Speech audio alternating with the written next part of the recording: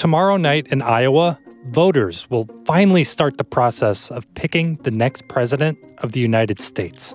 And a lot happened in the week leading up to the Republican caucuses. And she's going to get smoked. And you and I both know it. She's not up to this. Former New Jersey Governor Chris Christie actually dropped out of the race, but not before being caught on a hot mic appearing to criticize former UN Ambassador Nikki Haley. Vivek Ramaswamy battled a monster snowstorm to make his final pitch to voters. If the people of this state respect this process enough to show up to hear from me, I need to show the process enough respect to show up to hear from them. Meanwhile, Haley and Florida Governor Ron DeSantis debated each other on CNN.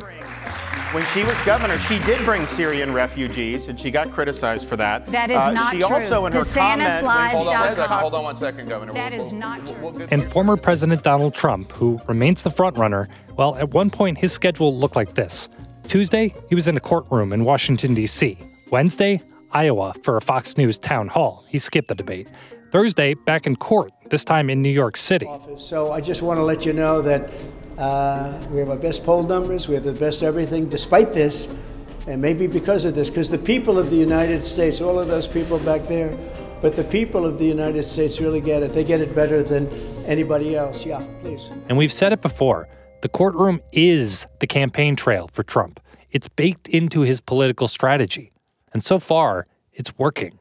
But as more and more Republicans step up to make their voices heard in the weeks ahead, the question is, how many of them will say, we want somebody else? My guest this week is CNN Chief National Correspondent John King. For most of the last year, he's been having these in-depth conversations with voters in Iowa and all around the country as part of his project All Over the Map. Today, we're going to talk about what he's heard. From CNN, this is One Thing. I'm David Ryan.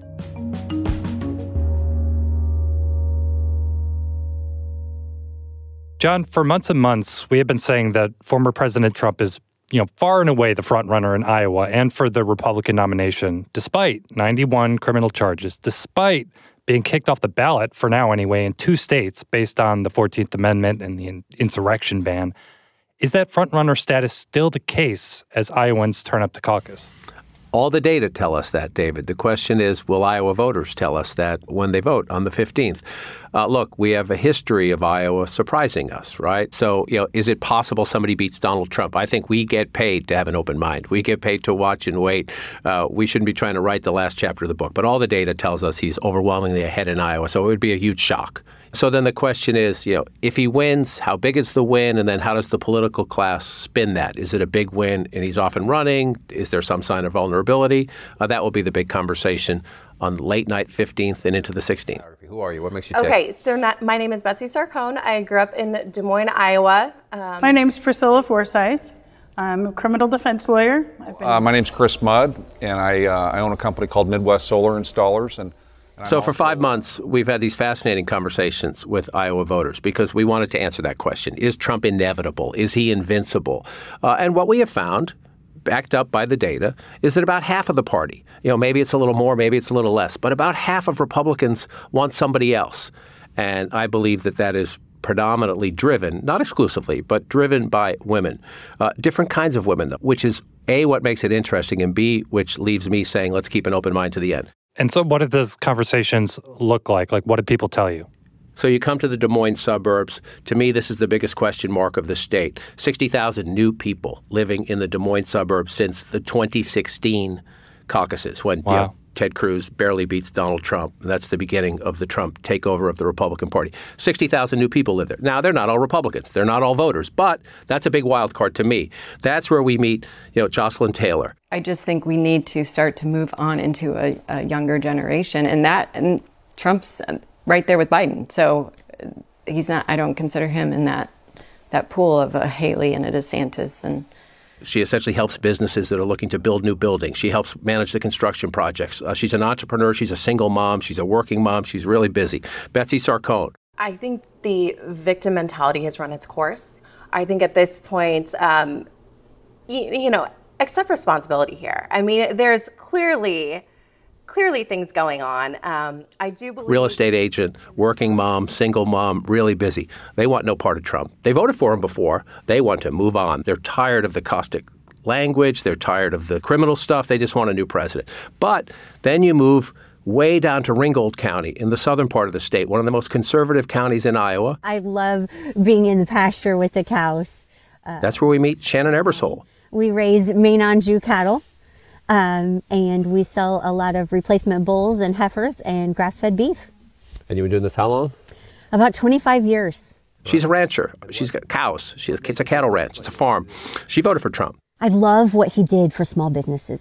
I love what he did for agriculture. I wish he could have done it a little bit quieter. She loved the Trump economy. She loved the deregulation under Donald Trump. She hates the Trump chaos. He inflamed a lot of people to do a lot of crazy things that I don't think that's really who we are. She says her liberal friends are afraid if Donald Trump becomes president again. She wants to move on. Then you go out to Sioux City, you meet an attorney, Priscilla Forsyth, caucused for Trump in 2016. I like him. Why? Well, he does have charisma. I mean, whether you like him or not, he does. I liked his policies. I believed he was going to do what he said he was going to do. Voted for Trump in both 2016 and 2020. She's a lawyer. She says some of this legal stuff is probably true. I think the country needs to move on. I think we need to get rid of Biden. I think we need to get rid of Trump. I think we need to move on. So that's where you get, an attorney in the western part of the state, very conservative, a farmer down in the southern part of the state, suburban moms, more traditional Trump kryptonite, as I call them there. So there is an interesting possibility of a coalition because all four of those women I just mentioned are for Nikki Haley. Right. I was going to say, do they all want the same other candidate that isn't Trump? They do at the moment, and they're attracted to Nikki Haley. One of the interesting things in Iowa, though, is there are strategic conversations. Our voters are involved in these strategic conversations. So if I were to go with my heart and truly pick one, it would be Nikki Haley right now. Betsy Sarcone started with DeSantis, comes back toward Haley. But she says, if people were going to consolidate, I would go with DeSantis. That's not what I'm seeing so far. No, she's going to talk to her friends in the last minute. And if a bunch of them are going for DeSantis, she would switch back. And so that chess game, if you will, that this is my candidate, but I will up to the very last minute keep an open mind about maybe switching. I think it'll just come down to right before the caucuses, to be honest. That's what leaves me thinking, let's be a little fluid here and watch this out to the end, because people are going to show up on caucus night, look around the room, take a read, and say, okay, do I stick with the same candidate I had when I walked in the door, or do I think there's something afoot here and I can help if I do something else?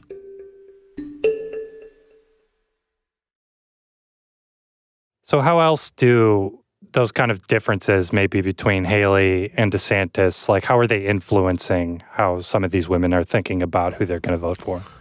Early on, DeSantis had a lot more initial support or initial interest, I would say, more than support. We have seen that recede some for a mix of reasons. Do you think Donald Trump is not pro-life?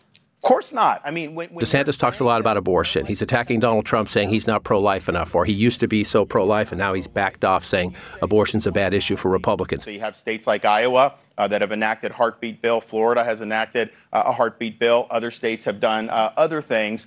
And so that's just, I think, where the country is right now. So we'll be somebody that will defend particularly the rights of states to be able to enact pro-life protections. Now, that will help DeSantis with evangelicals. But it does turn off a lot of conservative women, even conservative women who describe themselves as anti-abortion. So for somebody to put judgment on these women that feel like they can't have a baby or another baby, I don't feel that it's my place to judge.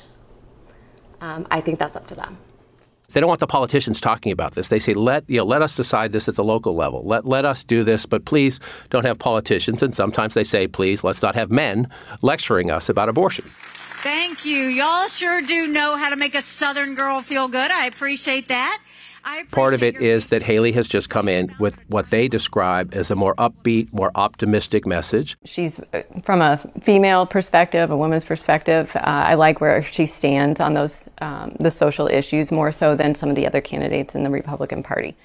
And especially among the working moms in our group, They say, let's have someone who understands the challenges that working moms face. Why don't we have that in the White House for a change? So that has helped Haley. What I heard out of her mouth was confidence, belief in what she was saying, and not worrying about the noise on the outside. It was, this is what I'm going to do and how I'm going to do it.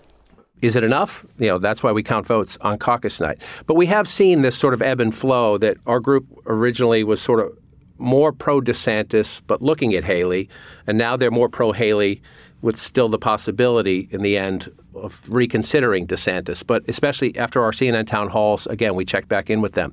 Among our group, those who say they're for Haley, I wouldn't call them locked in, but they're almost locked in. In a world where there is this, narrative held by some that Trump is kind of inevitable and at least he'll coast in Iowa, could that depress turnout a bit and make more of a lane to give a boost to a Haley or a DeSantis? Or does the field still need to coalesce more around a single alternative rather than, this Haley looks good, but maybe DeSantis kind of thing where you have that option? You raised, I think, the fascinating question. Because the Trump people are so confident, and when you talk to Trump supporters like Chris Mudd, one of our Trump supporters in Iowa. Are you still where you started? I am. I haven't seen anything that would change the way I think about Trump.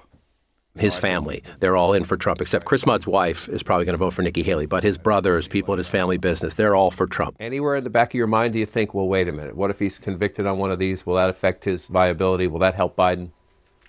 No, I don't. I don't worry about those indictments. I don't think they're fair. I think Trump. So do they become complacent? Does Trump seem so inevitable that if it snows, if you're having a busy day at work, if you're not feeling well, do you show up?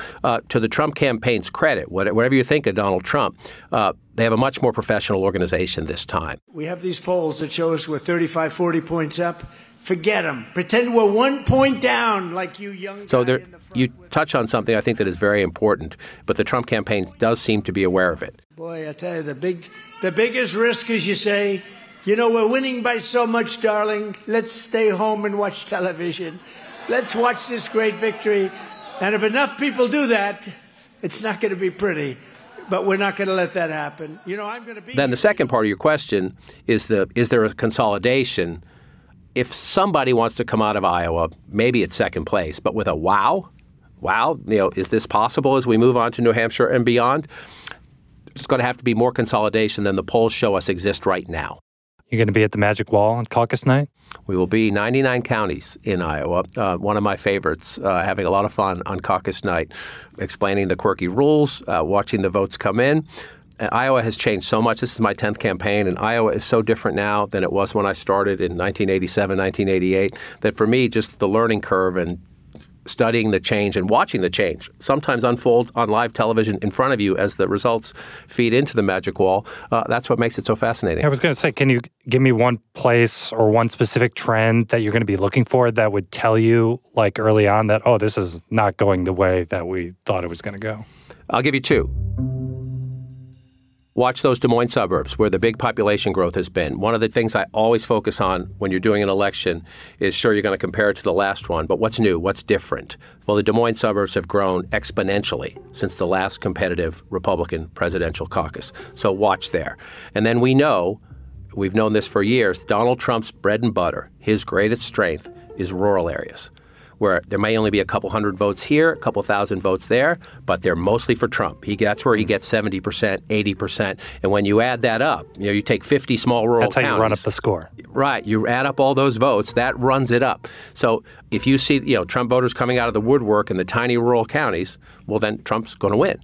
If there's some split there, if DeSantis has made inroads, if Haley has made inroads, if Ramaswamy takes away a tiny bit of the Trump base. So that's what I'll be looking for. Two places, the Des Moines suburbs and then all those little tiny rural counties where it's a couple hundred votes, but when you add them all up, they make 10,000, 15,000 and more. Watch them. Well, we'll be watching right there with you. John King, thank you. My pleasure. Thank you.